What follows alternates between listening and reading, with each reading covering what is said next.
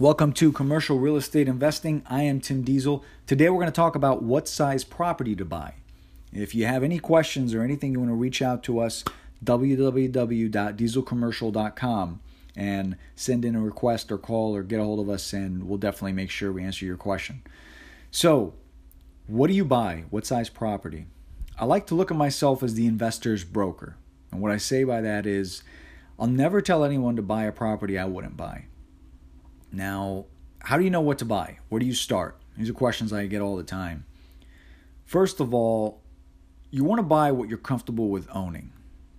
And it's just that simple. So do not go outside those guidelines. Whatever you're comfortable with owning. Ask yourself, do I really want this property? Can I see myself managing it or speaking to the property manager about it?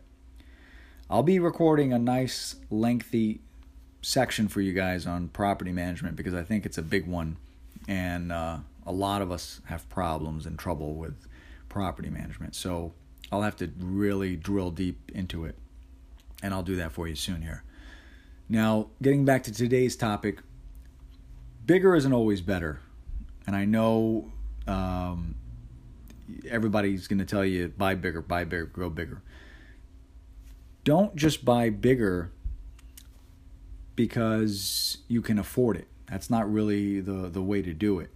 So let's talk about different kinds of properties, because I know all of us are buying different kinds of stuff. It could be different for everyone. So let's talk about an office building first. Well, if you don't know enough about office buildings, you wouldn't be buying this anyway. But most of you aren't going to be buying skyscrapers or anything outrageous. So let's just suppose you're looking at a 10,000 square foot building. That seems more likely.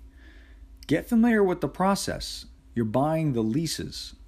Get familiar with the leases, and you shouldn't have too much trouble with this size of property. But try not to go outside your marketplace, because office changes quickly and it goes up and down pretty hard. So you got to keep your finger on the pulse on this one. I would not recommend doing this unless it's a big office building and you got some partners or something. I would not go too far outside your market unless it's a market you understand very well. Now, industrial requires a little bit of experience many times because you have one tenant usually. So if it's a warehouse and you have one tenant and they leave, now your building isn't worth as much. So, but I like warehouse, distribution centers, manufacturer, storage. I like that sort of stuff because the long term, you're going to be safe. And just don't go in there trying to force the value on these kinds of buildings if it's not something you've done. You're looking for longer term plays here. An office is a little bit different. If you're buying an office building and there's a dentist, a chiropractor, or something like that, well, you know patrons are going to be going there. Now, if it's an office where some of these guys can do their work at home, well, I don't know what the likelihood of them staying around. It might be a little different.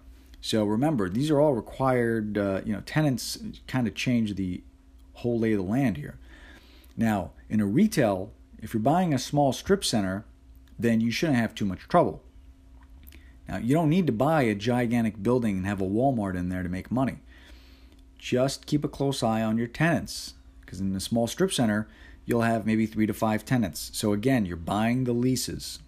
Buy what you're comfortable with. You don't have to go huge.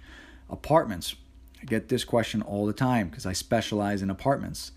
Stop trying to buy something over 100 units and you've only bought a house. You kind of don't know what you're doing.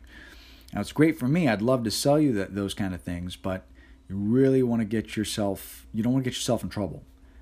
Just because some guru told you go out there and buy something huge, or they're selling you a course to invest in these kinds of things, that doesn't make sense always. Just because you've gone to a 2-day seminar and you think you're the expert, no, because you're still technically investing with them. So my goal is to educate you so you have control of your own investment. Same thing, start with what you're comfortable with. If you're only comfortable with a 30-unit property, stay at 30 units. The only downside is if you buy a 7 or a 10 unit, you'll most likely have to do the management yourself. If you're a handy guy, then that shouldn't be a problem. You can still do very well.